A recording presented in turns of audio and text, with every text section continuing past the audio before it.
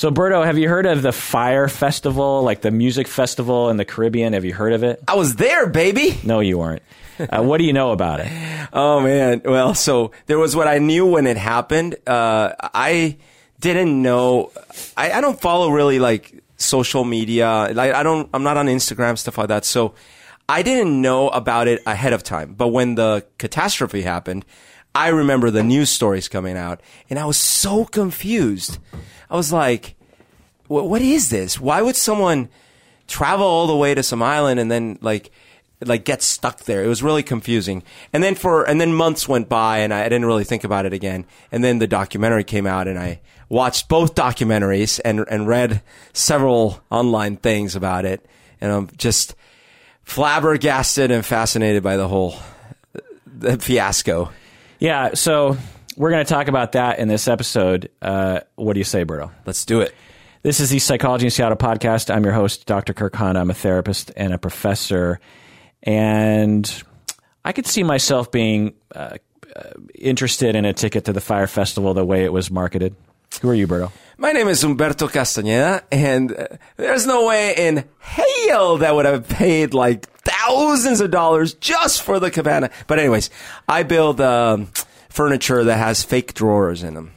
So as a synopsis, before we get into kind of going through the timeline of this, Fyre Festival, if you don't know, was a music festival like Coachella or it was kind of like a combination between, is it Coachella? Is that Coachella, Woodstock 99, and Burning Man. And also kind of like Ibiza. Yes. Because Ibiza is like, or Ibiza or whatever. Actually, I would say it's way closer to that. Right, exactly. Yeah. It's like a week-long thing, a destination place that is hard to get to, and you have to be super rich to get there, and blah, blah, blah. And by the way, like you asked me, like, would you have, not only would I not, because now I have the benefit of hindsight. No.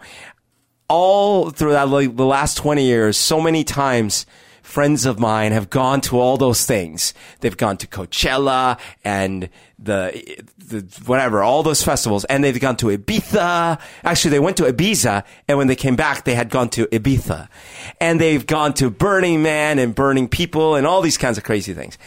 And I gotta tell you, I never once had FOMO or a desire to go in it. Why? Because it's not for me. Like, I hate camping. I hate like complicated travel arrangements and shit where I gotta be like beholden to some schedule and I also hate crowds. Like, I hate crowds. Why would I want to be in a big crowd? That's funny. It sounds horrible. In my old age, I'm getting more in that direction. I mean, I was joking that it would have appealed to me. There's no way I would have done it. I'm so, like Burning Man, for example. I've been invited to Burning Man for the past 20 years. And, same, yeah. And yeah, I could imagine myself maybe going one day because I've heard just so many awesome things about it. But yeah, the downsides are overwhelming to me. I'm not a good camper. You and I would never go camping willingly. We'd never be like, dude, let's go camping. Yeah, there's plenty of people in the Northwest. There was actually a point in my life where I actually had to come out of the closet and say that I'm just not a camper. And among my friends and everyone in Seattle, that's verboten. It's like, I don't know, saying you're a Satanist when you live in Vatican City or something.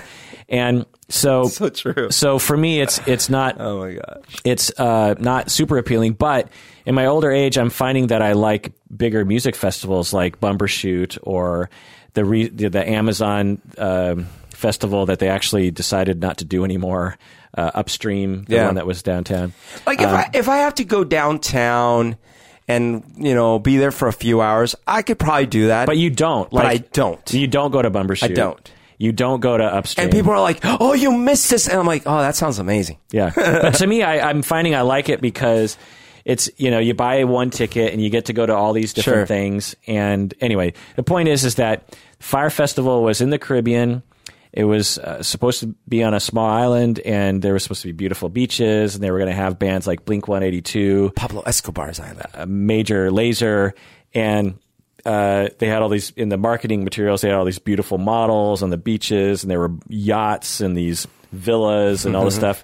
And the tickets were very expensive, and you're supposed to be flying down there in a private jet and everything.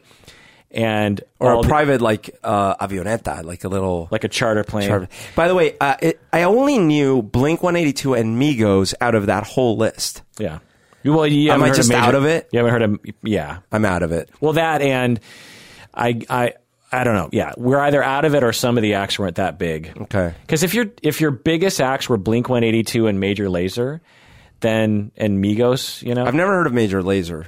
Those aren't like that's not like mass. That's not like right.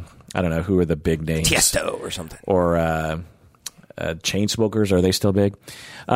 So a lot of people bought tickets.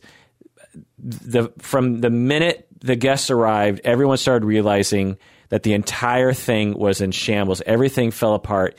Immediately, within hours, people were trying to get off the island. This was supposed to be like a week-long festival, or at least a weekend. 2 weekends. Yeah. And within minutes, people were like, get us out of here. And it was this big media shitstorm. But let's go into the history. What do you say? Yeah, let's do it. So originally, Fyre... let's go back. So Billy McFarland is the founder of Fyre Festival. Oh, Billy! And before he created Fyre and the Fyre Festival, he created a credit card. Do you remember this? I didn't know about it until all this came out. I had never heard. Did you hear about that credit card back in the day? No, we wouldn't have because it was East Coast, right? It was New York City. Or New York. It was just New York. New York City, yeah. So Metallico or Magnesis. Yeah. Magnesis. So this guy, Billy McFarland, in New York City, he's young, probably like 22, 23 years old. And he's an entrepreneur and wants to do something like that. And he creates this exclusive credit card, which on its face, when I was watching the documentary, I'm like, who's going to fall for that bullshit? Like... Oh, I know a lot of people that would have fallen for that. Right. bullshit. Well, we'll get into that later because you and I know a lot of people like this. Yeah. Well, at least in this kind of... That would have run in the similar circles. In the exact circles. Yeah. Like you and I are adjacent to this world in such a way that I think was... As I was watching this, I was like, oh my God, I'm reminded of that clique of people we knew, you know? And so Billy McFarland starts this credit called Magnesis. It's an exclusive credit card. They offer deals. There's like a clubhouse in New York City that's only available to people who have this credit card. It has a $250 fee, and it's just a regular Visa, but it has a $250 annual fee. I mean, Patrick Bateman would have been the first one with one. Yeah. Yeah, and it gets you into events, and Ja Rule started getting involved in this as well. And I totally get this because at first when I'm watching this in documentary, I'm like, who would get this? But I've done similar things. Like I was a big Yelper back in the day. Yeah. In terms of, I was involved with the Yelp community. So Yelp, and I think they still do, if you were an elite member of Yelp, meaning you were kind of a verified, you had to go through this verification process, you could attend exclusive Yelp events. Right. And they would rent out a club or a restaurant or something, and you'd get free drinks, free food, free swag. Everything was free, and it was fun. And you'd feel special. You felt special. Yeah. Even though it was like, not that big of a deal, but it felt great. In fact, I still have a lunch pail, a Yelp lunch pail. Oh, wow. And actually, I don't know do you remember the red armband that I would wear when I would play music? Yeah. That's a Yelp armband. Oh. That was from the swag. That's funny. Just a little side note on that. I play electric guitar so badly and so hardly. Oh, no. That my wrist hits the strings and the bridge really hard. That I would bleed because I would playing 1 or 2 hours and just banging my hand against my electric guitar. I'd eventually start to bleed and blood would go everywhere. And so, oh my God. So I started wearing this armband. I'd have to wear a long sleeve shirt or an armband anyway, and I used the Yelp swag thing for that. Anyway, came in handy. So Magnesis, Billy McFarland, again, he's in his early 20s, and he creates all this buzz, and just to take a snapshot of Billy McFarland and his personality, because we're going to get into that. Yep. So imagine you're in your early 20s. Yep. You own a credit card. Yeah. People are buying it. Ja Rule is interested in you. Right. Which is funny because Ja Rule was probably popular before he was born. Do you know what I mean? Or Totally. around the time he was a child. But anyway. and he is creating these events, and he's being interviewed at conventions. Absolutely, yeah. As like this up and coming genius. Yeah. In business, and people kiss your ass. You know, we've been in this world. Yep. You and I have been in the club DJ exclusive, you know, model circles in Seattle, where, like, I'll never forget, just as an anecdote, you and I were at a club one time, and we have friends in this world. We're not really in the world, but we have close. We were the people that always got the free entrance and skipped to the front of the line because of our friends who were the ones running those nights. Right. They were the ones running it. We were the hangers on. Yeah. And so we're at the club, and, you know, we're getting all the VIP, blah, blah, blah. And sometimes they literally have a roped off section for VIP people. And then there's always an after party. Yeah. So then we go to the after party, which is at one of the cliquey people's houses. Right. And at this point, you know, there's a point in the night when the cliquey people are like, well, we have to sort of pare this down because we can't invite everybody. Right. It has to be exclusive. We don't want all these yahoos coming. We only want some of the yahoos. Yeah. So we were included in that that first pairing. So it pairs down. Now you feel even more exclusive. Right. Because you're like the VIP of the VIP. And it's all kind of framed in that way, you know? It's not like, because if you and I were out and we're like, hey, let's go to another location, we wouldn't be like, well, who do we pair down? No. We would just go like, let's go, you know? Yeah. But there's this kind of obsession with trying to... VIP-ness. Yeah, it's this constant... Because the thing about clubs is that successful clubs have a VIP air to them. Yeah. You know? We were a part of this culture, which is totally related to this Fyre festival culture, by the way. Totally. Is that some clubs would, these new clubs would crop up, or it would change ownership, or it would change its vibe. Yeah. And suddenly it would be the it club. Yeah. Where there'd be a line around the block. And there'd be a club 2 blocks away that used to be cool that no one goes to anymore. Yeah. And there's nothing different about same music, same people, whatever. Yeah, same alcohol. Drinks. Yeah. And actually same bartenders, because like they worked in both places. It's just buzz, right? Yeah. And so the way you create buzz is by creating this exclusive thing to Studio 54. and you these clubs, and I would watch it because we would be behind the scenes. They would say to the bouncer, "Don't let in enough people so that there's no line. Right. Make sure there's always a line. Mm-hmm. Arbitrarily, make sure there's all, because I remember there'd be times when we would wait in line, or we would see a line and we'd get in, and we walk in, no one's in. And it's like, it's not at capacity. Right. Right. And we're like, why aren't you just letting everyone in? So we go to the second party. So now we're in the VIP of the VIP. Oh, and by the way, I totally underappreciated what we were allowed to do, because since I didn't really care about the acts, because it was usually like electronic DJs whom I barely even knew. For me, it was like my friend invited me to come out on the town. So I'd be, if I was available, I'd be like, oh, that sounds cool.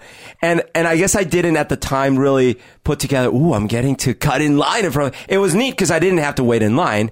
But I guess I didn't appreciate fully the thing we were getting to do, which was, hey, very few people are getting to go into this club to see this one dude. Totally. Or whoever play. And they would talk about it that way. Yeah. They'd be like, like with one of our friends, he was a club promoter. Right. And he would often be like, we'd be in a club or something, and he'd be like, oh, I bet you I could get us into the VIP lounge. Right. And I'd be like, I don't care. Cool if you do. Yeah, and he'd be like, no, well, I can get us in. And I'd be like, okay, if that's where we're going. To me, it didn't matter to me, but to him, because we're hanging out with our friends, right? Right. To me, I'm just like, I don't care where we're at. Yeah. But and oftentimes we get into the VIP lounge and it's the same thing. It'd be the same or boring. Yeah, totally. Because actually, there's only you're the only ones in there. Yeah. Remember, it was so funny. There's some of those areas where the only difference between VIP and non-VIP is the little rope. Yeah. And now you're sitting on the other side of the rope. Yeah. It's so dumb. And I would get kind of convinced, like, oh shit, I can get the VIP. Like, that's pretty. They joke about that in Extras, the Ricky Gervais show. There's one part where he gets into the VIP and he sits down, and right next to him, his friend sits down just on the other side of the rope, and then he's all annoyed. He's like, God damn. Yeah. So anyway, we go to the VIP at the VIP someone's house. And then at a certain point, they tell everyone to clear out. Right. They're like, everyone clear out. So I go home. The next day or something, I run into our friends, and they're like talking about having extended the night to a third VIP circle. Oh. They're like, yeah, and then we did this. And I'm like, wait, I thought we all left. He's like, oh well. We kind of pared it down to a even smaller. You didn't make the final cut. Yeah. And again, the way it was described was they wanted an even more exclusive. Now, they wouldn't describe it that way. That's not how they worded it. But there was an attitude of a tier level. Yeah. There were certain people who were allowed at the upper tiers. If you made it to 7 a.m. in the morning to the final tier. So one of the funny things is there were several years where I had a roommate who was not only in this world, but was fairly near the top of the food chain in this world. And as a result, same thing, he would invite me out to all these exclusive things and stuff.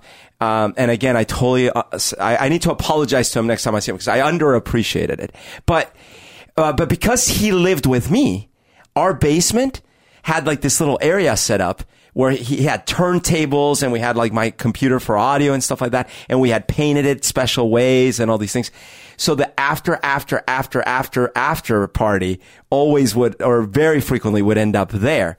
But I was obviously auto included because that's where I fucking live, So, but I never quite appreciated it. Because well, and another element as to why, and we've talked about this before, correct me if I'm wrong, that you and I didn't really appreciate it is, as musicians, people who write, you and I write music. Yeah. We play a lot of. We both play piano and guitar and bass and keyboard and kazoo and tambourine, and we love music. And when we look at DJs, we're like, well, you're just playing other people's music. You're not. There's a little bit of snobbery on our side. Yeah, which I think is partly justified and partly not. Right. Because it's a different kind of thing. Because we would watch these DJs playing other people's music, and they would have crowds of thousands of people. Yeah. Yeah. And it's stuff that I can't do. Like, I can't pick 10 songs in a row that will have 1,000 people jumping out of their chairs. Yeah. It's a job. And again, it's just a different art form people get into. But you and I were always just kind of boggled by the whole process. Yeah, exactly. Because that was their primary, their highest, like they would go to a rock show, these guys. Yeah. And they'd be like, eh. But then they'd go to like a famous DJ. They'd be like, dude, so-and-so's DJing at the Trinity. Right. And like, we'd go like, oh, and okay. they would lose their shit, like for real. And you and I'd be standing in the audience going, he's just like every other fucker. Well, so when I was in my basement, in those afters, right? My friend would be DJing, and all of a sudden he'd drop in the next thing, and several of the people there would be like, "Oh my God, that's sick!" And they would like look at me and like, "Can you believe it?" And I'd be like, "Yeah," and I would have no clue why that one was sick, but the previous one wasn't sick. Yeah. So anyway, the Fyre Festival, as I'm watching the documentaries and the interviews and the people and the vibe, I'm thinking it's all those kinds of people. Right. It's the exact group of people. Although ironically, they booked bands. Right. Well, maybe that's why we didn't recognize the other ones. Because there was definitely a lot of ounce music once they got there. You know what I mean? Yeah.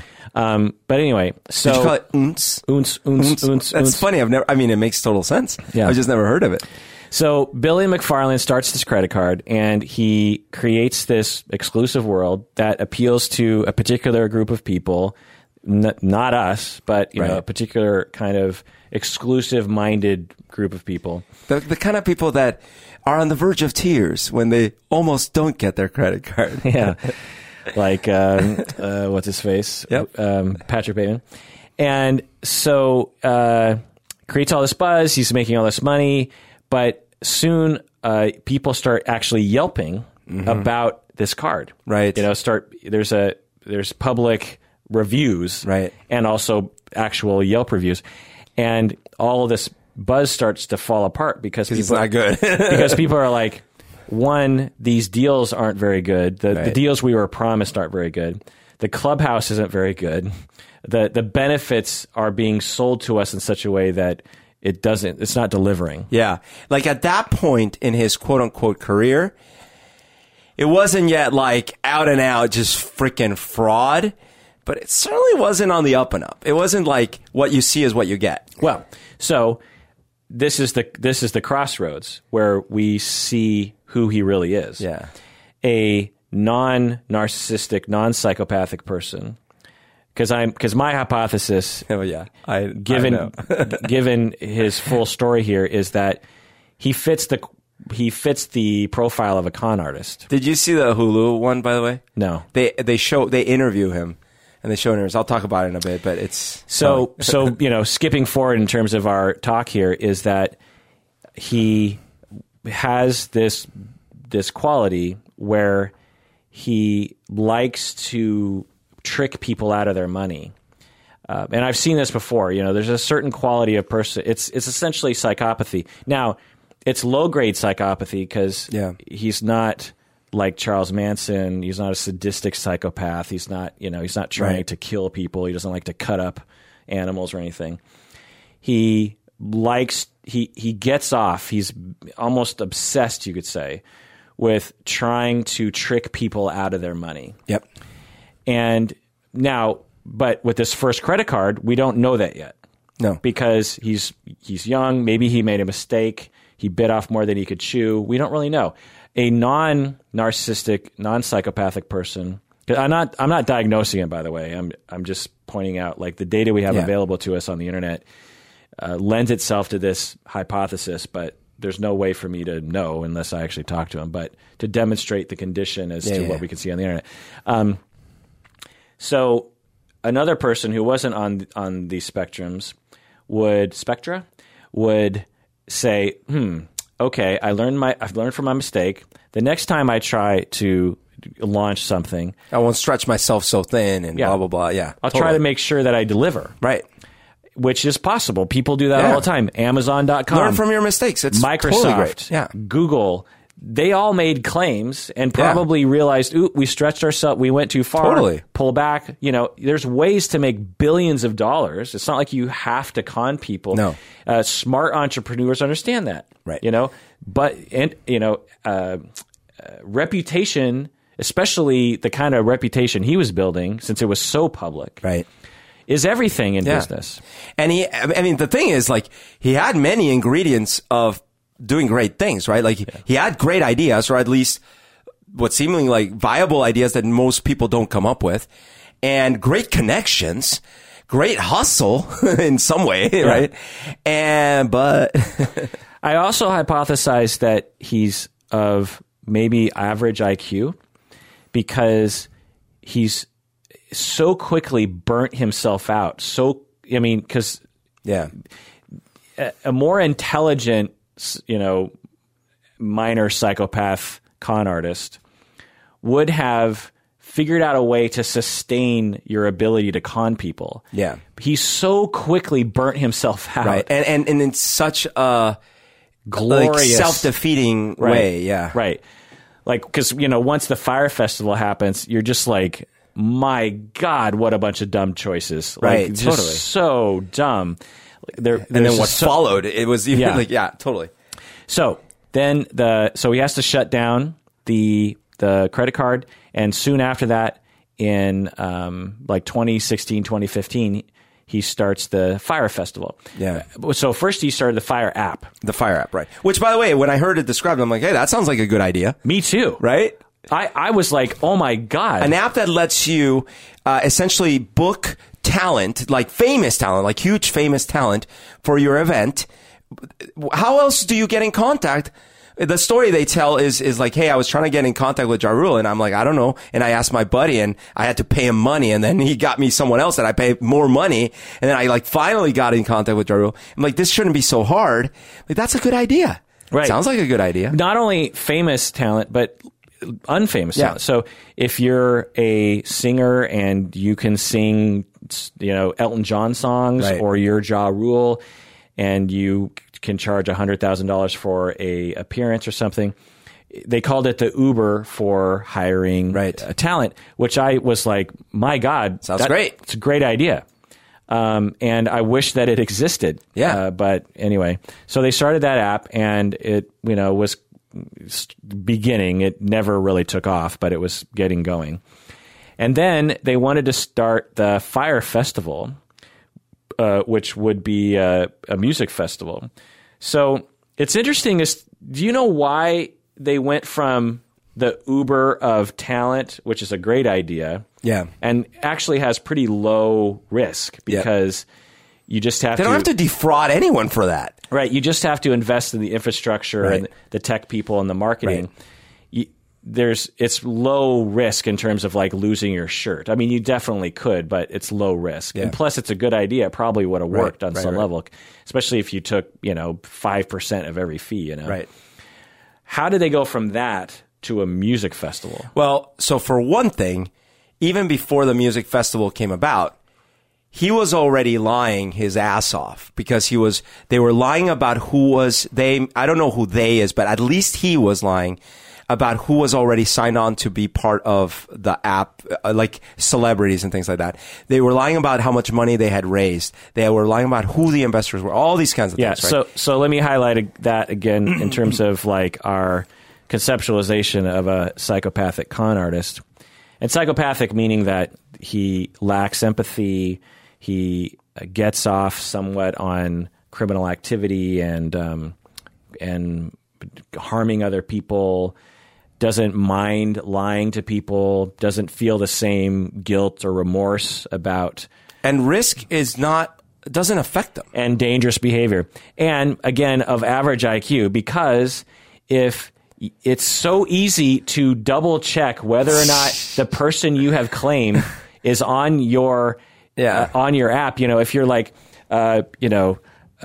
Jay-Z has signed up on Fyre app. All you have to do is look at the app and find out if that's true. Or tweet Jay-Z, and Jay-Z's like, no. Like, that's a dumb choice. Yeah. That's what I'm saying. Like, he must not be very bright. And so because that's happening, I think that plus the idea itself of like, how do we promote this? I think a little light bulb went inside his head, which was, I need to make a lot of money very quickly so if I have this, big shows, they can generate tons of money, right? And I think that plus Ja Rule being like, yeah, dude, we could do this in an island and all these things, like that created a little snowball. Right. But it was really meant to be like on the surface, it was like, a promotion for our app effort. But I think inside his head, he was like, I need a lot of money and I need it fast. And it's so, again, of average intelligence, because the notion that you're going to be able to create a huge music festival involving thousands of people in like, 8 months? On a small island in the middle of the Caribbean. I mean, it's hard enough to create a music festival in a city. Right. Let alone in the middle of the Caribbean. And not ever having done it. Not even having done like a little one. Right. No one in his organization had done this before. Yeah. Not even, like you said, a little one. Yeah. So, I mean, they'd done events for that credit card, like maybe at a club or something. But anyway. But not a festival. Right. So, but you could see a young, average intelligence person with Ja Rule's endorsement being like, yeah, we could pull this off. We'll sell tickets and we'll hire the vendors. It'll work out. Totally. So they start this Fyre Festival, and it's supposed to take place in the spring of 2017, reportedly at Pablo Escobar's private island, which it ended up getting moved around to a bunch of islands. And I don't know if they covered this in the Netflix. I can't remember which one it was, but it's incredible to go to your point about like, how dumb are you? How are you able to get this much money from people and have these great ideas and yet be so dumb at the same time? Because they have an agreement with the whoever the owners are of that Pablo Escobar island that potentially they're interested in this thing. So they're working out the deal terms, but they say whatever you do, you cannot use Pablo Escobar at all. You cannot mention that because we're trying to change this island from being that, all these things. In the ad, big bold letters, Pablo Escobar's island. Immediately, what do? They're like, they pull out. Right. Like, how dumb are you? Right. Yeah, just dumb. Yeah, that's like not a good move, right? You were told explicitly. Right. And it's on the internet. Yeah. And of course the owners or the people interested in it are going to check out your website. Of course. Yeah. It's just so dumb. And that's just one of literal thousands of decisions that you can just be like, boy, was that dumb. Because you could say like, well, we tried to hide it. It didn't say Pablo Escobar. It said like, an island once used as drug running or something. Yeah, and then we didn't realize that would be the reason for you guys pulling out. No. Yeah. Well, you told us no on the name. We used the name. Yeah. Conversely, though, he knows enough about how the internet works and how to create buzz that he knew that if he said Pablo Escobar's island, that would be a huge bump. I agree with that, but I don't think that he had like the chess move plan. Like, I'm going to sacrifice the queen because I get the king. Right. Clearly, because when you look at the whole story, because it's not like they had a backup island. Right.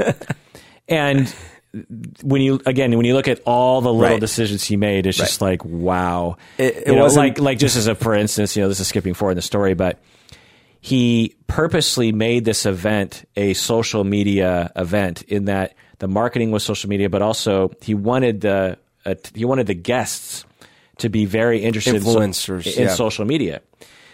And yet when people landed on the island, there were instantly memeable things to tweet about that were so obviously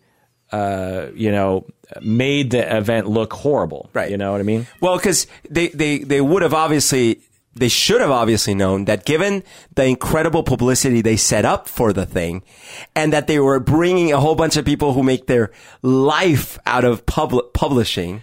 And all the people who are attracted to it, just the regular guests, are of the sort that know how to use and probably have a relative amount of followers. Also, talk about like everyone who paid for this thing had to be very wealthy. Right. Talk about pissing off a whole bunch of very wealthy people that can have lawyers ready. Yeah. Yeah. So again, going back to Billy's personality, is it narcissism? Hard to say. Seems like it. Is it psychopathic con artist syndrome? Hard to say. Seems like it. Is it average IQ? Hard to say. Or is it some kind of complex? There's a lot of other complexes that can lead to this that I wouldn't conceptualize as the previous ones. There are some people who just have a desperate need for attention and for acceptance. Sure. And will self-sabotage in the process based on their own lives. And don't necessarily have to have a personality disorder to do that. But so it'd be hard to say like what I would come up with. But I'm leaning towards the psychopathic, narcissistic con artist with an average IQ. So at this point in the documentary, the first one I watched was the Netflix one. Before I watched the documentary, I knew very little. I knew that this had happened. I knew that it had been a disaster. I didn't really know much more than that. So, but at this point in the documentary, when they start showing the planning for the island and stuff like that, I was still thinking in my mind how tragic this was. I was feeling bad for Billy. I'm like, man, it seems like he had a great idea and like must have made a series of wrong turns. But then something started happening because they were showing a ton of footage of them, right? Because, by the way, the documentary was partly put together by the Jerry agency that was the marketing team. So they, of course, had a lot of footage, right? But I'm sitting there, and all of a sudden I start realizing something. As the stress starts mounting, he appears cool as a cucumber. Right. Yeah. And starts to avoid. Yeah. Like he doesn't know what to do as the stress starts to mount. He starts to resort, which we'll get into, to some psychopathic things, you know? So, but before the event let's take a break. What do you say, bro? Let's do it.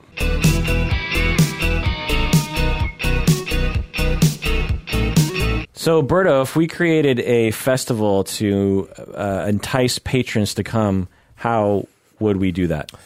Well, first of all, it'd be called a Le Meteor. Everything I create is going to be Le something. Okay. And it's like the meteor. Okay. And it's going to be... You're going to have Le Music at the... Le Music, yeah. And it's going to be hosted in the heart of the Congo. People will be... By Leroy Jenkins. Sure. People will be choppered in from the... they have to go to Africa somewhere, and then we'll chopper them in. Mm-hmm. And it will be held in a tree canopy. We'll build this whole thing up in the trees. Mm. And everyone will get their own personal monkey. Absolutely. And a bodyguard, like a gorilla bodyguard. So a gorilla bodyguard and a monkey butler. And a cheetah friend. Oh, I like it. Yeah. And so we'll offer this as a package. If you become a patron, you'll get this. Yeah.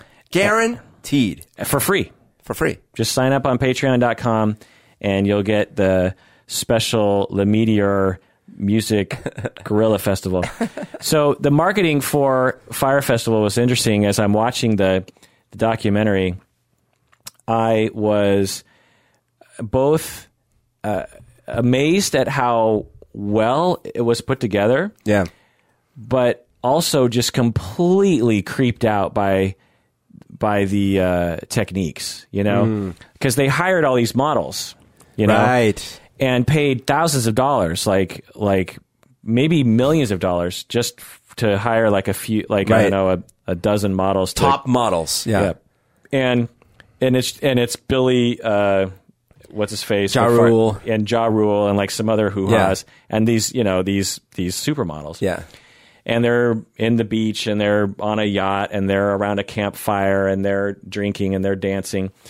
And I'm just thinking, it's, there's commercials, and then there's this. Right. It's just so blatantly cheesy. I don't know the word for it. I don't know any other word other than creepy. Creepy is right, man, because it's it's promising something so blatantly impossible, right? Right. But pretending like it's not. It's come on, you've hired these famous models and you're appealing to a certain demographic. Yeah. The, kind of wealthy person that feels like, oh, I want to go be in that thing, right? Right. And by the way, remember those scenes where Ja Rule is trying to get one of the models in the water or something? She's like, no, I don't want to do that. You know? Yeah. Icky. And they even say, Billy says, no, you don't get it. We're trying to show the loser. I think I don't know if he uses the word loser, but it's the lonely guy that sees this, they could be here. So if you guys are coming out of the water for us, that's the fantasy. Right. So they're trying to appeal to that. Yeah. It's very blatant. Yeah. I mean, it's almost cynical marketing. You know, it's how do you see humans? But it worked, man. Right. The buzz, they had nothing to offer at this point. They don't really have a festival yet. They have some people kind of signed up. But they don't have. I mean, that ad is as high level as you can get. Right. They don't have the infrastructure. In fact, they don't even have the island yet. At this point, they're 3 islands away from the eventual island that they're going to do it on. They pay Kendall Jenner $250,000 to make one post. Oh my God. Can you imagine? One post, $250,000. So I know someone like this, actually. I know, at a much lower level, but in that direction. An influencer? Yeah, where she gets paid to make one post or to make a series of posts. People will hire her to do this kind of thing. And it makes sense on a marketing level. Because they have followers, and that costs a certain amount of money. Right. And it's just interesting. It's interesting, yeah. We don't think anything of paying millions of dollars for a commercial during the Super Bowl. Right. And it's but no one, I guess what's unfortunate is that the target demographic that is in fact influenced by that post from Kendall Jenner or whoever it is, they're not aware or taught at any point in their life, or at least not when they're young, why to guard themselves against stuff like that. Like I was never taught how to think about advertisements. Right. So we'll get into the lessons later, but I think one of the lessons here is how easy it is for us to be tricked by marketing. And I think one of the problems is that we're emerging out of is that, Twitter and these social media influencers are new. We didn't have them 10 years ago. And so, someone watches a TV commercial today, and that most people have at least some ability to be like, it's a commercial, it's a corporation, take it with a grain of salt. But with these influencers, we don't have that notion really in our society yet, mostly because it's new, but also because the main people who are paying attention to these influencers are younger people. That's true, yeah. And are more susceptible to it, I don't know. Well, it's like Saturday morning cartoon commercials. Right. How often didn't we say, I want Frosted Lucky Charms? Right. I want that Star Wars toy. Yeah. We are very susceptible as little kids and young people. The difference is when we're 7, we can't afford or buy or have control. But when you're 25 and you have a trust fund, blah, blah, blah. So they're doing all this stuff, $250,000 Kendall Jenner, and that's just, a portion of the millions of dollars that they paid all these people. They had the top models of the world. They had Emily Ratajkowski, who was in the Blurred Lines video and the Ben Affleck movie, Gone Girl, and Bella Hadid, and the biggest young models of the day. They were sparing no expense. And to be honest, they at the time called me and asked my opinion, and I told them, I'm like, no, girl, don't do it. It's gonna, but they didn't listen. Yeah. So yeah, they promised free deluxe accommodations to quote unquote influencers. They paid millions of dollars for the music acts. Just massive success. And by the way, they didn't pay. They didn't pay, but they promised them. They promised to pay. Yeah. Just a huge marketing success. Like, if one thing they did well was how to work social media. Totally. Yeah. So, that just accentuates the tragedy of this thing. That they could have actually pulled something off and been incredibly successful. Right. That didn't have to be so ridiculous. Right. What they needed was to give themselves maybe another 6 months. One. They also needed someone to be in charge that's sort of independent of Billy. Yeah. Who has done this 20 other times. Yep. And they didn't have that person. Well, and the one red flag would have been, no one has ever done this. Right. You can't hire that person. Right. The closest is you can hire someone that has thrown massive festivals, reading, whatever it is. Right. And yeah, it's going to be expensive, but at least they're going to be able to call bullshit when it's bullshit. So one of the tragedies of that effect was that many of the vendors who had done this for other events before immediately saw that Billy McFarlane had no idea what he was doing. That's right. They were like, this looks like it's going to be a disaster. Yeah. What's happening? But they still got involved. But they were getting paid too. I know. And I honestly, when I watched that documentary, I didn't have a ton of sympathy for not all of them, but several of the ones that, and the reason is because they were saying, what you're saying is like, man, I thought this didn't make sense, but then especially that one guy that was sort of like the older dude that he had worked with. Man, I mean, his story was pretty sad, but at the same time, I'm like, you knew and you enabled him to pull this off. Yeah. To try to pull this off. One, I think because they're sort of rewriting history. I'm guessing if you would have asked them at the time, they would have thought like, well, it might work, but it might not. They look back now and they're like, well, of course I knew it wasn't going to work. Right. But some of those meetings they described later in the like towards the latter part of the process sound like absolutely many of them knew that they should absolutely pull the plug. And they still kept going. Right. So some people were actually being paid during that process because Billy was actually getting millions of dollars from investors. Right, which is amazing. Yeah. He can go to New York, grab a whole bunch of money from someone. Yeah. And would be paying some of the vendors right away. But the tragedy is the people of the island didn't get paid. No. He hired... There were hundreds. Well, so I couldn't really tell from exactly what the figures were, but it sounded like the island only had like a couple hundred people who lived on it. Yeah. And reportedly, he hired pretty much all of them. Yeah. Every available adult. Right. And none of them, or very few of them, got any pay. He promised them, tons of money and blah, blah, blah. And they did all this work and probably even invested money into their own, activities. And they're all screwed. Now, of course, there's a lot of lawsuits. But anyway, so the festival, there were reports of tickets as low as like $500 and as high as $250,000. It's just unbelievable. So you could get it was all based on the things you could get while you're on the island, like the how good your accommodations were.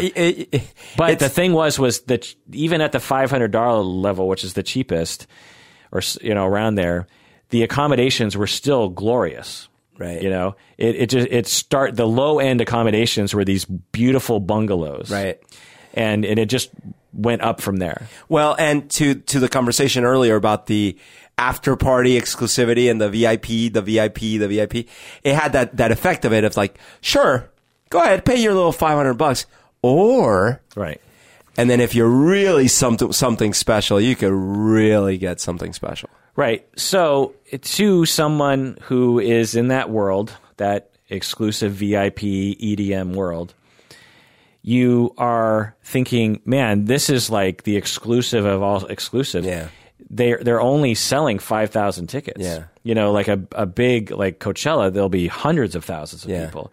So not only is it exclusive in that way, but it's also exclusive in that it's on an island. Yeah. Like you're not in the middle of Ohio or California. You're in an island that is exclusive to begin with. And the event's going to make history, and I'll be there. Right. And there's all these models, and there's beautiful water, and da-da-da. And it sold out right away. Yeah. 5,000 tickets. Yeah. Just a boon of marketing. People signing on the dotted line, sending thousands and thousands of dollars. Take my money. Sight unseen. Yeah. I'm ready to go. People, like, it's just, again, the marketing success of this. Crazy.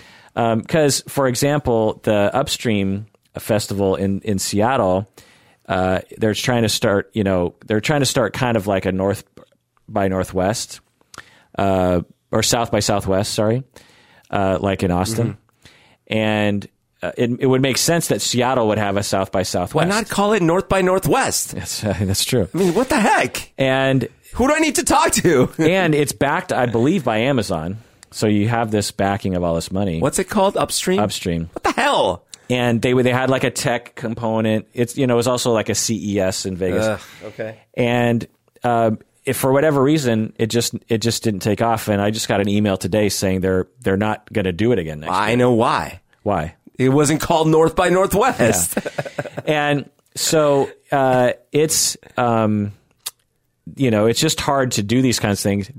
So there are legitimate organizations that have legitimate marketing and legitimate blah blah blah, and can't get enough people to come. These guys come along and sell out the situation. Right. Right. It's like this is like it makes everyone else feel stupid and left out. And so when you look at the people, they look like their average age is like 23 or something. Yeah. And all white kids. And I'm just like, or mostly anyway. And I'm thinking, how in the hell are these kids affording this? I mean, I know there are a lot of rich kids in the United States. Right.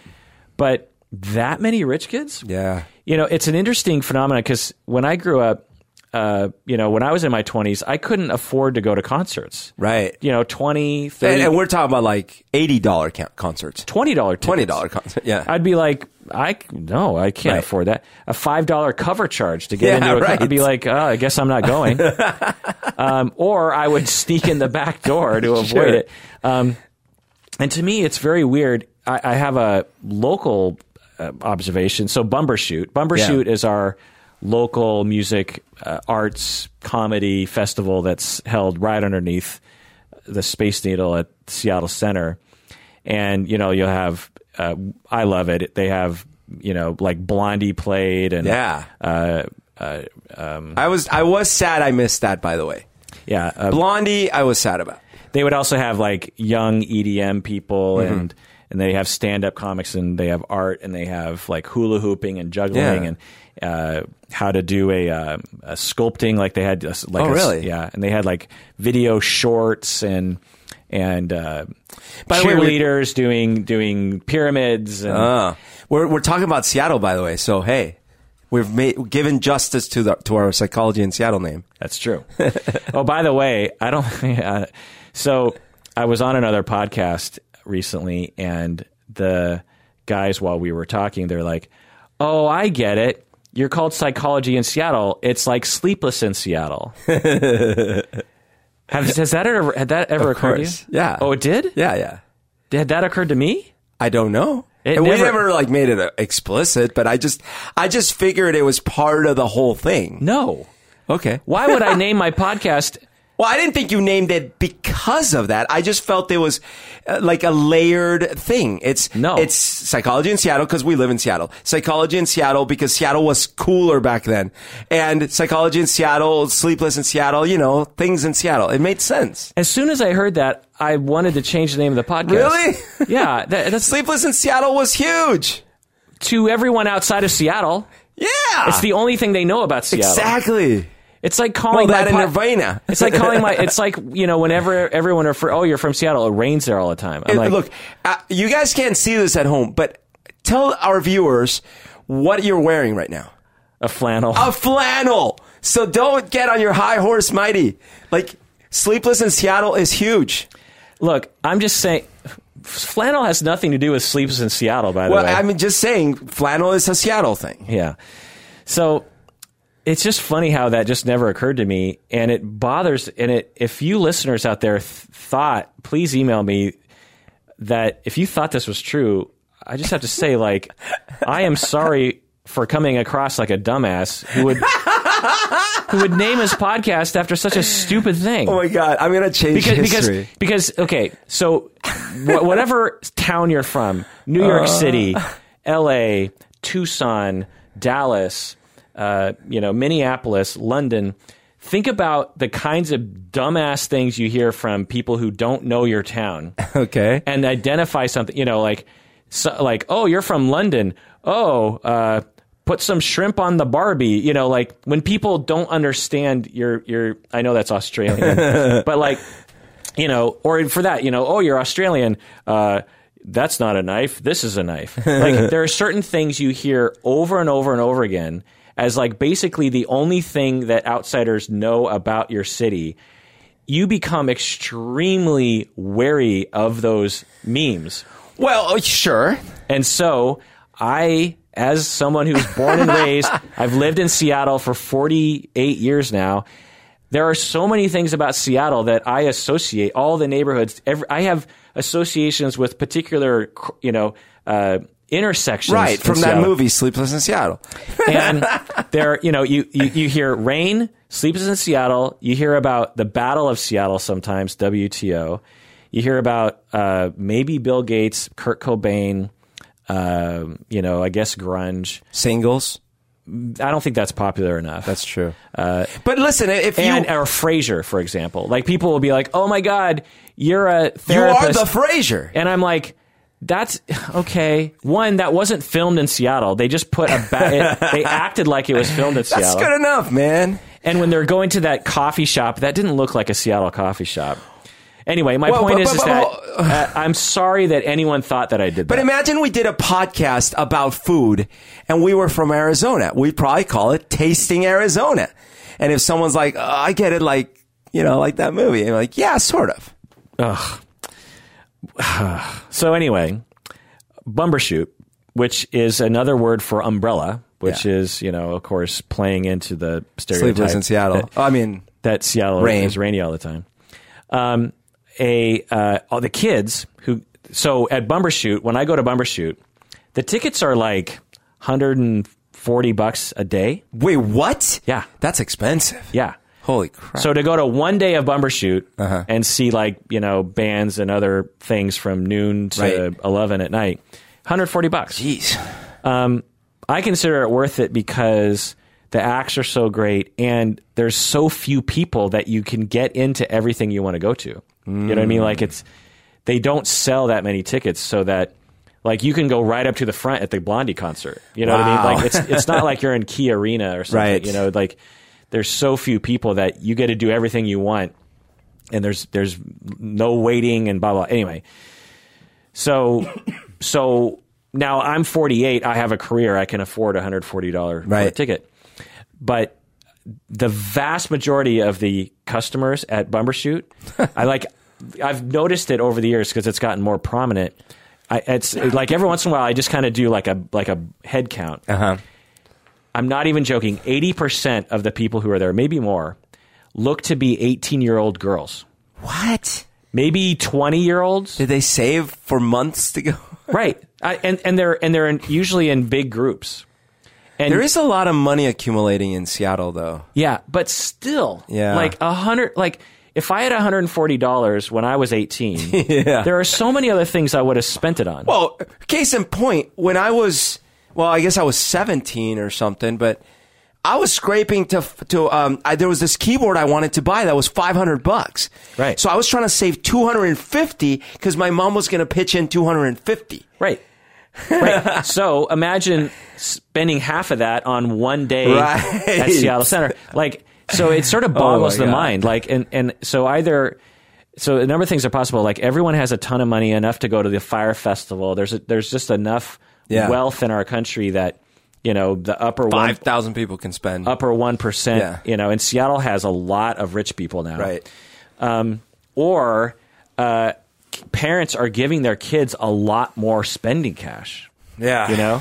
Like even parents who really can't afford it are like just shelling out a lot more money to their kids. Because that was the other thing. Like when I was growing up, even though my parents could have given me money, they didn't give me money. They're just like, we have better things to do with this money. Right. Like I'm not going to endorse you spending like $50 on a concert ticket because I think that's a waste of money. Right. You should be saving that money for something.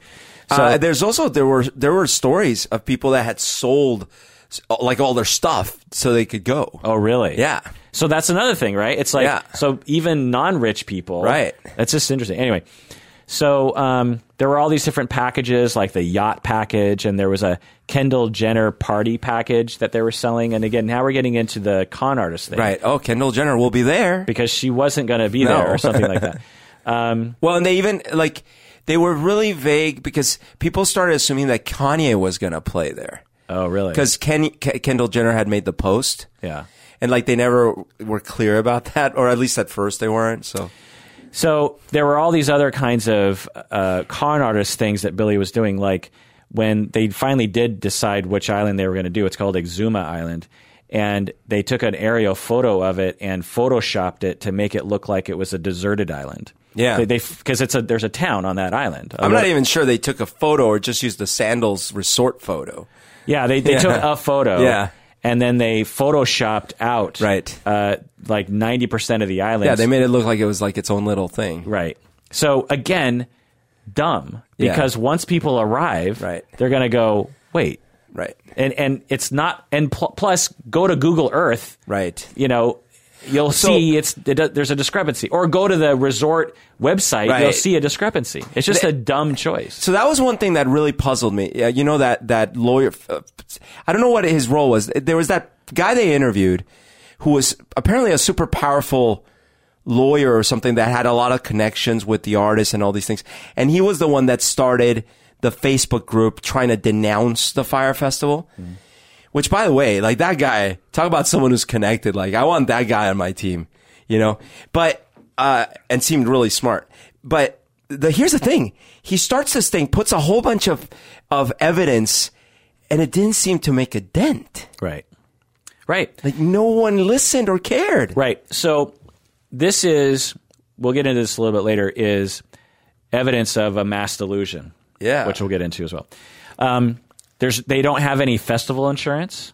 Oh my God. which is a dumb choice. Yeah. There was, as you said, talk about pulling the plug as the problems were mounting, but Billy said no. As you said, he's just like, nope, we're forging ahead. Yeah. So either he's extremely good at denial, so that's another complex that he could suffer from.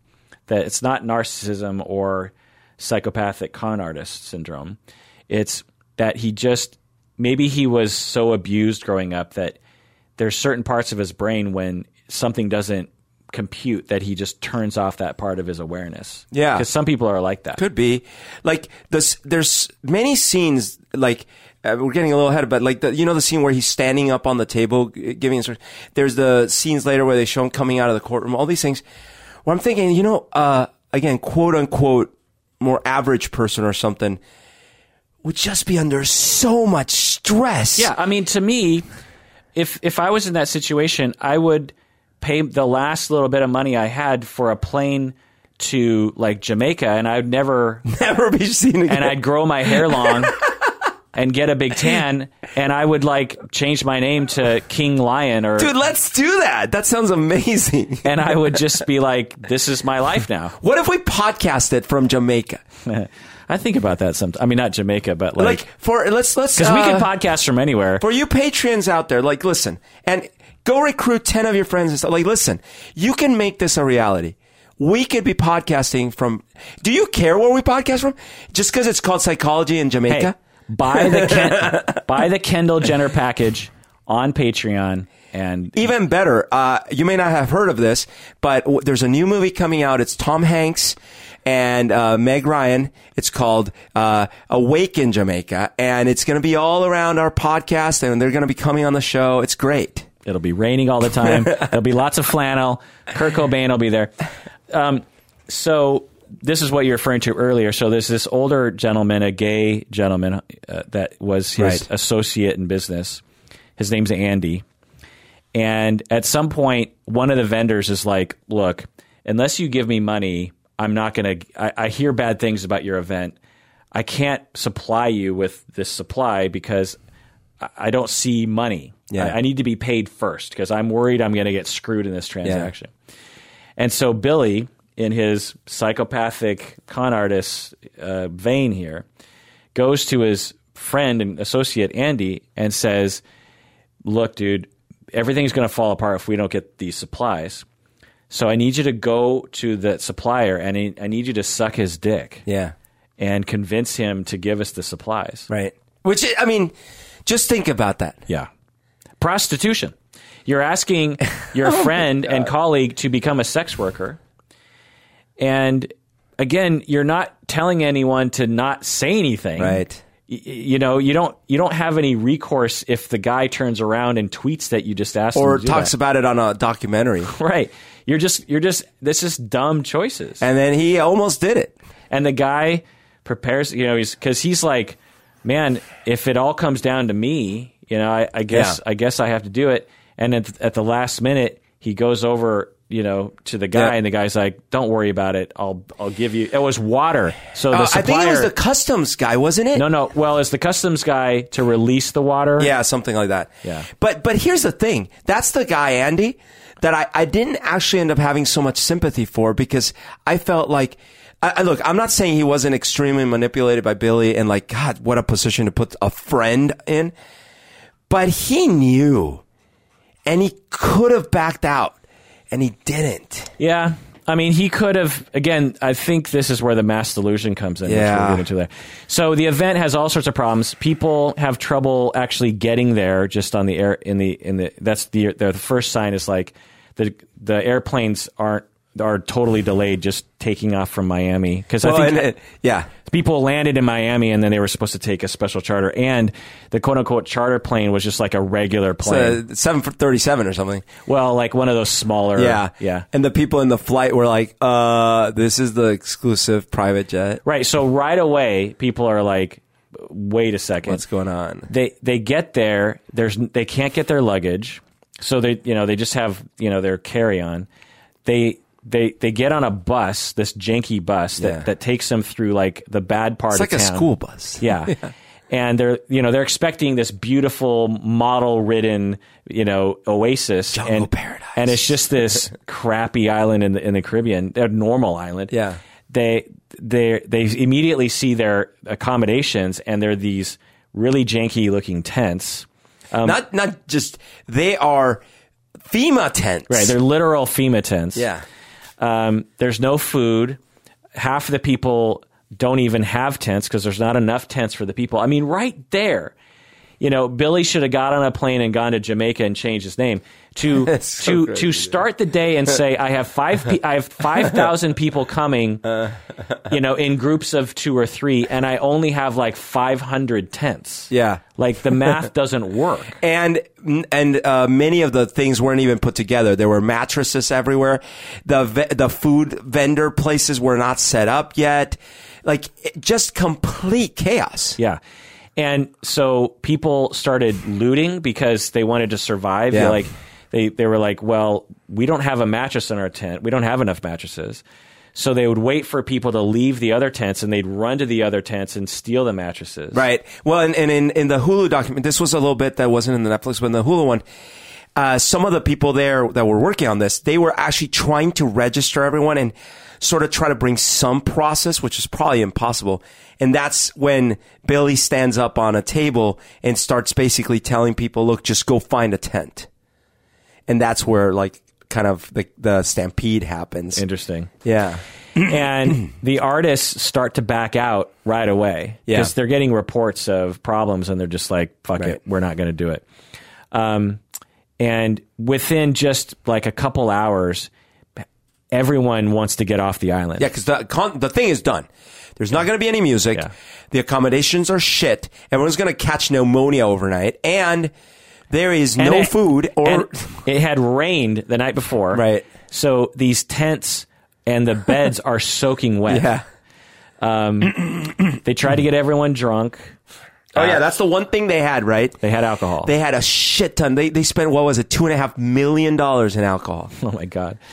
Again, this whole time, Billy is being called upon because he's in charge, and he's avoiding or saying a bunch of weird stuff. Again, it's just like, how dumb can you be? Oh, and to your point of dumb, the taxes on alcohol in that island were so high that they had to pay $900,000 in just the tax. Wow. Yeah. Almost $1 million just on the tax. There was no water. Tons of liquor, no water. There were no bathrooms. There were just porta potties. So that's a big one right there. It's like, so imagine you expect this luxury accommodation. Yeah, you've paid $250,000 for a ticket, and you have a shitty tent with no mattress in it, and you might not even get that tent because someone might take it, and there's only porta potties. There's porta potties, and there's no sinks, and there's no water. It's unbelievable. Like there's no you can't go to a tap and drink the water. There's no tap because the tents are in the beach, kind of like a campsite. So it was actually, they brought in sand because before that it was sort of like gravel. Yeah. And they didn't have enough sand. So girls with their sandals were actually bleeding from their feet because oh my God, the rocks were jabbing in it. And then the famous tweet, you know what I'm talking about? The sandwich? Cheese sandwich, yeah. So they start handing out food because people are hungry. And it's just one of those takeaway styrofoam boxes. Right. Like the cheapest you could buy at the grocery store or whatever. And there's some a piece of lettuce and a half a tomato slice, 2 pieces of Wonder Bread, just the cheapest bread you could imagine, and then 2 slices of American cheese just kind of slapped on it. Unbelievable, man. And that's the food. So on the website it was hors d'oeuvres and this famous chef. Yeah, and they had shots of fancy hors d'oeuvre food and grills and which they're better the fuck be for that money, right? And so they get handed this, and this one guy takes a picture of it. He's just he's not an influencer. He's just like a regular guy. And he, tweets it, and it becomes this hugely famous tweet of this is my this is my meal. fancy meal at the Fyre Festival. And this is when the media started blowing up about it. It gets immediately canceled, right away. There's a riot, an angry mob of the locals who were trying to get paid. Jesus. Everyone's talking about it. Conan O'Brien, Fox News, everyone's talking about it. The meme police is out in full force. Yeah. So let's talk about the mass delusion here. So again, when we look at explanations, it's like, is he a psychopathic con artist? Maybe. Seems like there's a lot of evidence there. Meaning that he doesn't have remorse, he lacks empathy, he actually kind of gets off a little bit on conning people out of their money. He likes to have a little bit of control. He is what they call, superficially charming. Yeah. Because he is. When you see interviews with him, like he comes across as like just a kind of the boy next door who you think is going to succeed. Well, you should see, again, in the Hulu one, because it takes place later. It's before he went to jail, but is Hulu paying you to promote their... No. In fact, funny you should say that, because the one on Netflix was by the media company, Jerry Media, that was the part of the culprits in this. So there's a little bit of a scandal with that. But the flip side is that the Hulu one is way lower quality. Yeah. It's just that they got interviews with him. Interesting. But when you see that one, he ended up, after this, he got skinnier. So he looks actually good. Before he looked fine, but he was like a little overweight and stuff. But after this, he got like fit, and he got a supermodel girlfriend. And he was living in a penthouse, like a rich penthouse in New York. So it's like he did better after this disaster until he went to jail. Right. Yeah. So is he a psychopathic con artist? Is he a victim of capitalism? Does he have a low IQ? Does he have some sort of denial complex? Does he have some sort of self-sabotage complex? Hard to tell. But there are some warning signs that he was, like the company he had, the Fyre app company, they were all deluded into thinking they were working on a completely legit thing. And silently behind the scenes, he was already defrauding people left and right. He had already been defrauding people with the card thing. Right. He was defrauding everyone that worked with him left and right during the thing. He lied about having the island in the first place. He lied about all these things. Lie. Right. And then afterwards...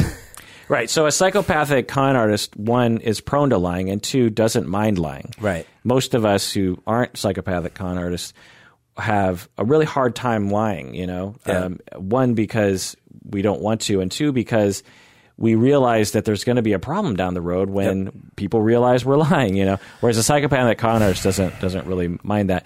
And again, I want to point out, he massively shot himself in the foot multiple times through this entire process. People associate being a psychopath with some sort of like wonderful thing, like, ooh, psychopaths, they always know what's happening. This is a wonderful example of how psychopathy is not something anyone would want. It's a dysfunction. It's a dysfunction, and you will burn out fast. Most people who suffer from higher levels of psychopathy end up in prison, like Billy McFarland. So one thing it reminded me of, in the extreme, granted, because, this wasn't about murder, but that I won't name the name, but the guy recently who went to prison, I think life in prison, because he strangled his wife and two daughters. Yeah. Okay. Horrific story. Well, I saw when I watched a lot of the interviews and all the film footage from the cop that was interviewed, all these things. I watched all of that, and it was unbelievable the cool that he's able to keep, even in the face of everything crumbling down, his lies come, everything, and he's just like cool and unfazed, like a shark, Right. And again, it's hard to know, because he could have been crumbling on the inside and just been like... I guess what I mean is that whatever you call it, whatever it is, that it's so obvious when you see someone go on a stage and they're nervous and they start like losing their place, and it's so obvious. They're sweating, they're stumbling on their words, and it's clear as day. With certain kinds of these people, if you didn't know all the background, you're like, oh, there must not be a problem. Like, this person's fine. Right. So when you are raised in such a way that you, from an early age, were either modeled to or learned how to lie very well, and you had to do it over and over and over again to survive, or again, it was modeled to you in this way, then you're well practiced. It's just a thing you do. It's just a thing you do. And for most of us, we don't have to resort to that because our parents were good to us enough that we didn't have to lie. We didn't have to develop that skill. And so when we're an adult trying to lie, we start sweating and it starts getting weird for us. You know, and we struggle with it. We take extra long in answering.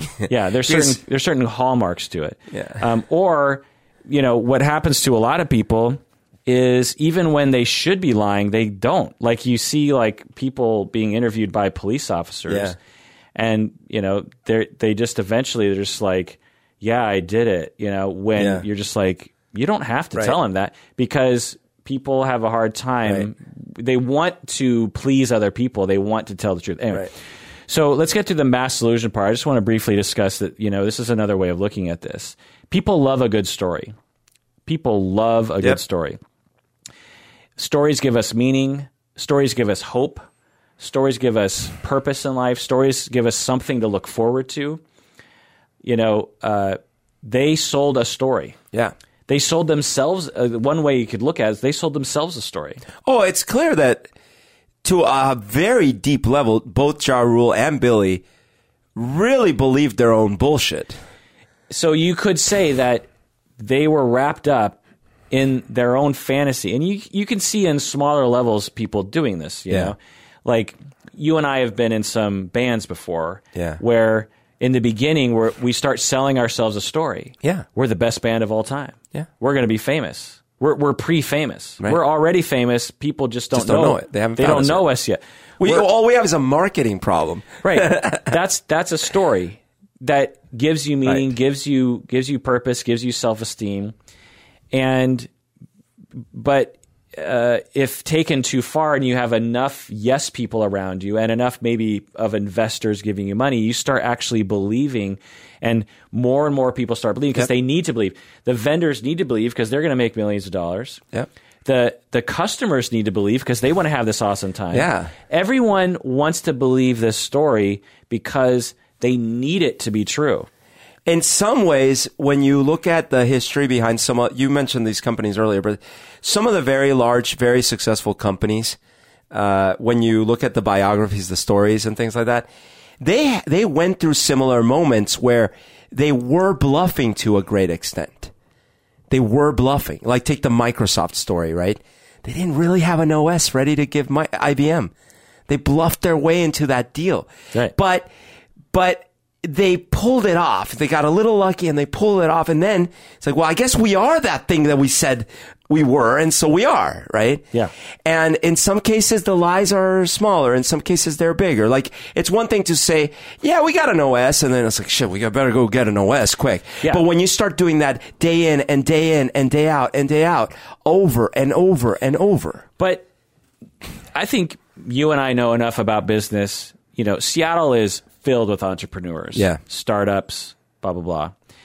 And this is a thing that is a well-known practice, whether it's explicit or not. But, you know, someone starting an app or a website or, I don't know, some other kind of thing today, when you decide to even pre-launch, you talk about it like it's God's gift to the earth. And people are behind it. Yep.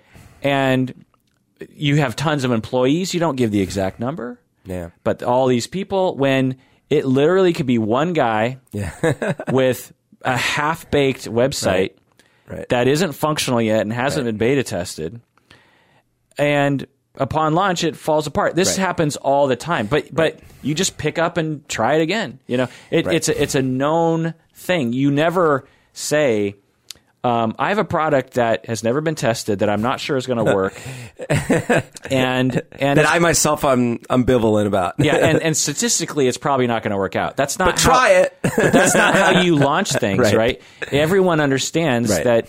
You know, there's bullshit around it, and so he was doing that, and we're it's common among us. You know, what is legally distinguishable is when there starts being fake photocopies of wire transfers and explicit legally liable lies, right? And photoshopped pictures. Yeah, exactly. It's one thing to say, like one thing that I know business guys will do. They'll be like, well, us at our organization, we're thinking about doing this or that. When I know there's only one person, one dude, is it? He's the. I know. I've been in meetings like that too. Like we're talking about the latest line of furniture and how we can make the drawers even more fake looking and stuff. And we're sitting there in the meeting, and inevitably, if we have a partner visiting, someone will be like, "Oh yeah, we've got a team assigned to that problem right now." And I know, I'm like, team? We had the conversation with Bob yesterday. That's not a team. Right. So that's lying. Yeah. And accepted. Yeah. Or at least it passes, and you don't go to that guy and go, dude, you're a con artist. Yeah. So you could imagine, again, in our capitalistic right.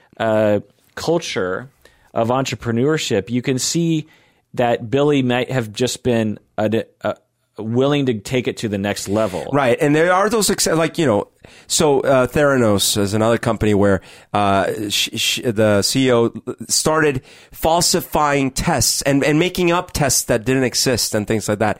Lab tests and lab results and things like that. Volkswagen. Right. Lying about. Right. That huge, and they're ruined now, right? Volkswagen is no longer a brand, right? Yeah. They're done. Right. So, So I'm not excusing these things, but I think we're both saying, sadly, the reality is that some part of this behavior is way more prevalent than not. Yeah. And they can't all be psychopathic con artists. So they're all on the spectrum. When you have a system that rewards you for such things or rewards you for taking risks along those lines, then you win. So, for example, with Volkswagen or the Big Short, you have a situation where you're pretty sure it's going to work, and if it doesn't work, you're pretty sure the consequences aren't going to be that bad. Right. So, I'll roll the dice. Like, I think I've talked about this before. I don't know, but there was a time many years ago where I took a short break, a couple of years break from my cabinetry work, and I started a startup with a couple of kids, really. I say kids because they were just out of college, and they, especially the leader, this kid really blew me away initially. I was like, wow, he's a deep thinker. Him and I would have these deep conversations about topics that we both cared about. And I thought, wow, like this kid's got it together, and he's going to be the next big thing. And extremely organized. Extremely organized. So very charismatic, good looking kid, presented himself with suits, very nicely drove a BMW, he looked the part, right? Yeah. And to be honest, like when we would talk, he was smart. Like we had smart conversations. I was like, wow. But so we started this venture together, and at first, I was really believing this could go somewhere. A good furniture man. Good, yeah. And then all of a sudden, several things started happening. First of all, he needed a place to stay. And I offered that he could rent out my place. Now that on itself, startups do this all the time. They move in together, all these kinds of things. So I thought that's fine. Silicon Valley. Yeah, Silicon Valley. But because he was living with me, I started noticing a lot of odd things. Like, the day would start, I would go down and I'd get on the computer to start mapping out the furniture designs and stuff, and working hard all day long on this thing. And I'd look over, and he's working out, like doing exercises. He's doing all sorts of fitness. He bought like the P90X thing. He was doing P90X, and like, oh, that's pretty cool.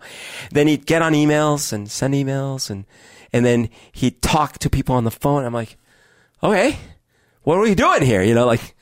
And we started having arguments about like, what's going on, man? Where's the work?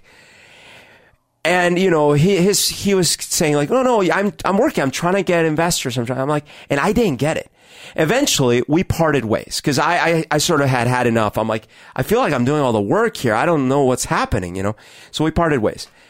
This kid goes on to get investor money to start another company, gets super cheap rent in this office space from someone that already had another company that he basically charmed into giving him this deal. Gets all these investors to give him money and without building anything yet. And I'm sitting there listening to this because we did follow up and had lunches every now and then. And I'm like, how? How are you doing this? Because I used to be with him when he would talk, and all you would do is spin these yarns that were 80% BS. Right. So it's possible that he came up with some brilliant business idea and organization, and that's how he found the success that he found. Or it's also possible that he is on the spectrum of psychopathic con artist and is... I have an answer. What is it? It was definitely B. Choice B. Yeah. Now, and actually, just like Billy, he actually had great ideas. It's not that he didn't have great ideas. Execution, not so much. Yeah. But what he was absolutely great at was getting money from people. Like, unbelievable. Right. And the way you do that is by potentially not having much of empathy or remorse about spinning a yarn that people want to hear, and not caring about the consequences if you don't actually deliver. And I want to be clear that in this case, I neither ever saw nor have any reason to believe that there was any nefarious or illegal behavior. So it's not like Billy in that regard. Totally. I just mean that he could walk up to someone with money and say the right combination of things that would get him money. And you were kind of one of his victims. Yes, and I was also jealous, sort of puzzled about, like, what is this capability that I lack? Yeah. I don't feel capable of walking up to someone and bluffing my way into them giving me money. Right. So the difference between you and him is that you, one, aren't that obsessed with this. Like, you don't, like, if you really wanted to put your mind to learning the skills to do what he does, you could learn those skills. Mm-hmm. But you don't care because you have other things you want to do. Yeah. People who have psychopathy, they lack a self. They don't really know what they want. They just are replacing their personality and their desires with this distraction of manipulating other people, because it feels like it is valuable, use of their time. But deep down, they have needs and wants, but they don't have access to them. Similar to borderline, histrionic, and narcissistic, is that they're not really in connection with their true needs, because no one has a true need to manipulate other people, really. Sure. We have true needs like for attachment, for love, for safety, for security, for entertainment, for, meaning in life. But when you aren't connected to those things in your life, you end up adopting other things to kind of distract or pass time. And for the antisocial psychopathic person, they will attach themselves to manipulating other people, because, someone like Billy, it's like, who seems totally driven by this behavior. It's like, what meaning do you get out of that? Like, how do you sleep at night with all the things you've done? But the thing is that he's not really in people like this are not really in connection with like a core self of like goal directed. This is who I am. These are my principles. Yeah. This is my mission statement. This is what I want. There's not a cohesion to it. And that's why when you see psychopaths, and I don't know if Billy has I don't know if I would label him as psychopathic if I met him, but he seems to exhibit that. I would, if he truly had a sense of self, he would be like, okay, I'm really good at selling things to people. I'm really good at marketing. But what's my overall goal here? What do I want to get out of it? Well, I don't want to go to prison. Right. I want people to like me. Right. I got to balance it out with that. And I want to live after this, meaning I want to survive the potential fall. Right. I want a overall life here. And if I do this and that, like I'm going to go to prison or I'm going to have to run to Jamaica. That doesn't. So that's the key there. So anyway. So getting back to the mass delusion part, the Make America Great Again is one mass delusion among a certain group of people. Right. You could also say hope and change was kind of a mass delusion. Oh, absolutely. Too. It's just like, in 2008, we wanted to believe in hope and change. Totally. We wanted to believe that the country could be perfect or better or safer. It was Make America Great Again. Right. Absolutely. Yeah. It's just two different versions of what that meant. Right. And other politicians literally said, make America great again. Yeah. Like I think Ronald Reagan said that. And so we want to believe, they sell us a story and we want to believe it. And I guarantee you that the time frame during which the people that say Make America Great Again happened, the politicians at that time were probably saying Make America Great Again. Totally. Just throwing out another mass delusion, all those people who waited in line to see Star Wars Episode 1. No one would have done that. All those people who waited in the line. Are you calling me a mass delusionist? They wanted to believe in a story that this was going to be the best movie of all time. They went to the movie, and the mass delusion carried over for a while. Oh. They walked out of the movie, and they were saying, oh my God, Star Wars Episode 1 is the best movie of all time. I was running a social experiment, dude. Don't group me into this. So the power of the delusion. Totally, because, man. Totally. Because we grew up with Episode 4, 5, and 6, and Episode 1 came out, 15, 20 years later or something.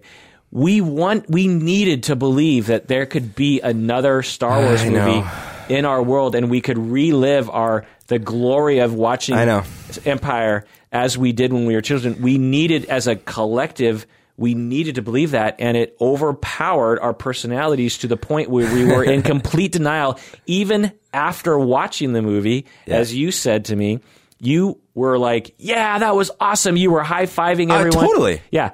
Even against all data, against all reality. As if I had gone to Fyre, and on my way back after spending a night in jail almost, I'm like, wasn't that amazing, you guys? Right. So I just want to point that out, that the Fyre Festival, when you look at it in the documentaries, you're like, what a bunch of dumb shits.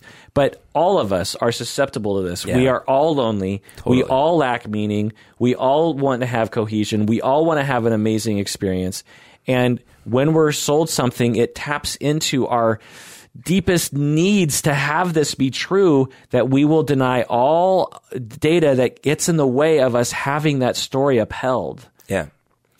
So what's the final word about this, bro? Well, I mean, for me, the most telling thing of all of it was when it was all said and done, instead of moving to Jamaica like you suggested, or at least just going into remission for a couple of years, or just getting a job somewhere, Billy started conning right away. Right. In a super sleazy... Even more sleazy, if that's possible. He started to spam the same victims. He started to spam the people who had bought the ticket. Yeah, the same victims already of his own crimes. He started to spam them with like essentially Nigerian. 100%. It was like the most obvious spam scams. Unbelievable, dude. And then it was like VIP access to like Jay-Z. Things that were really not available at all. And that could be like, to your point earlier, checked immediately.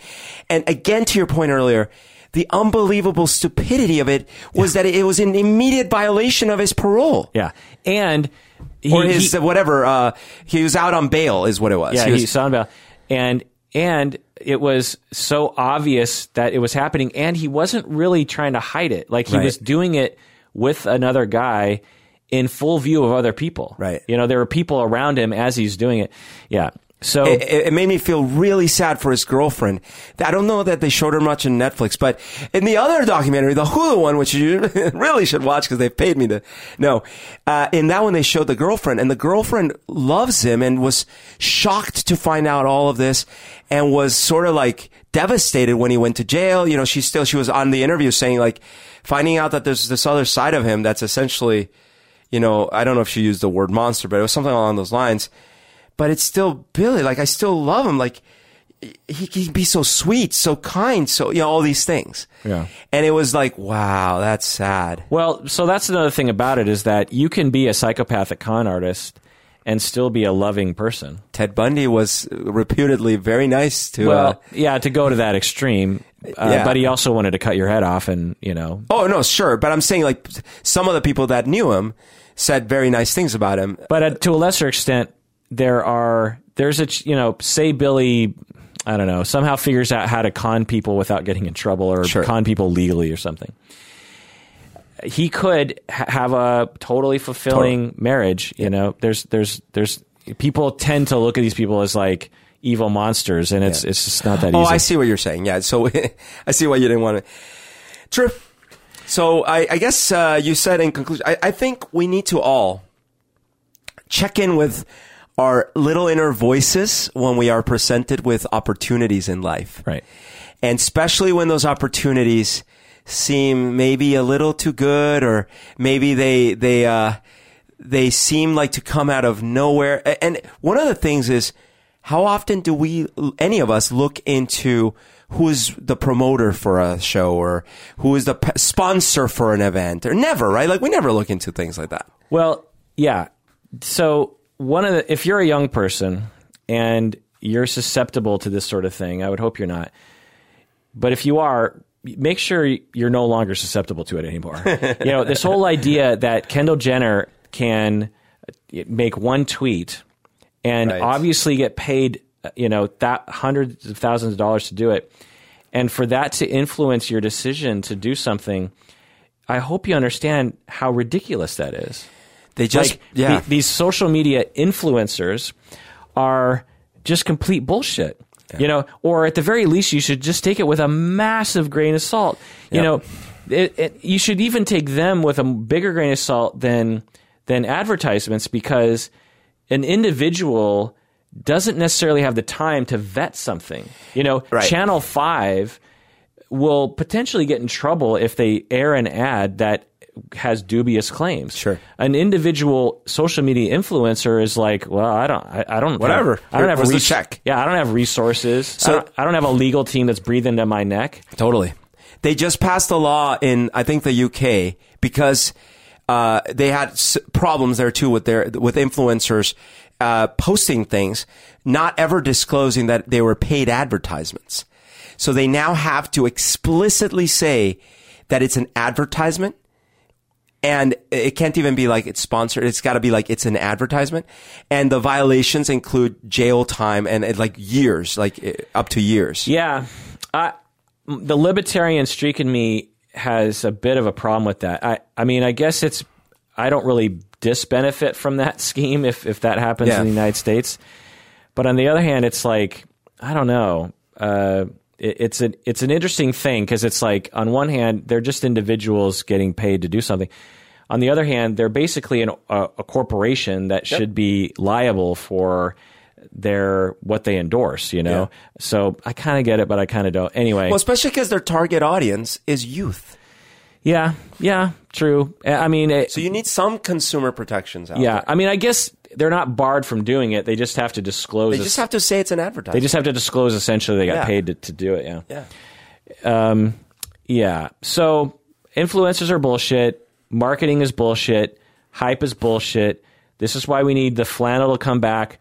Grunge hated all that shit, and we need a return. I feel like, when we, in the 90s, early 90s in Seattle anyway, we had a very alternative anti-corporation attitude about things. That's right. And I feel like we've flung so far away from that in 2019. The world loves corporations. Yeah. It swallows, hook, line, and sinker obvious advertisements for things without critically looking at it as like, these are marketers selling us shit. And so, don't trust the internet. Don't trust Kendall fucking Jenner. Don't ever go to a festival the first year. Yeah. How about that? Maybe we need to stage an all-night protest at the Space Needle so we can truly get back to being sleepless in Seattle. Oh, my God. Well, that does it for that episode of Psychology in Seattle. Thanks for joining us out there. Please take care of yourself and never say that joke again, because... we all deserve it.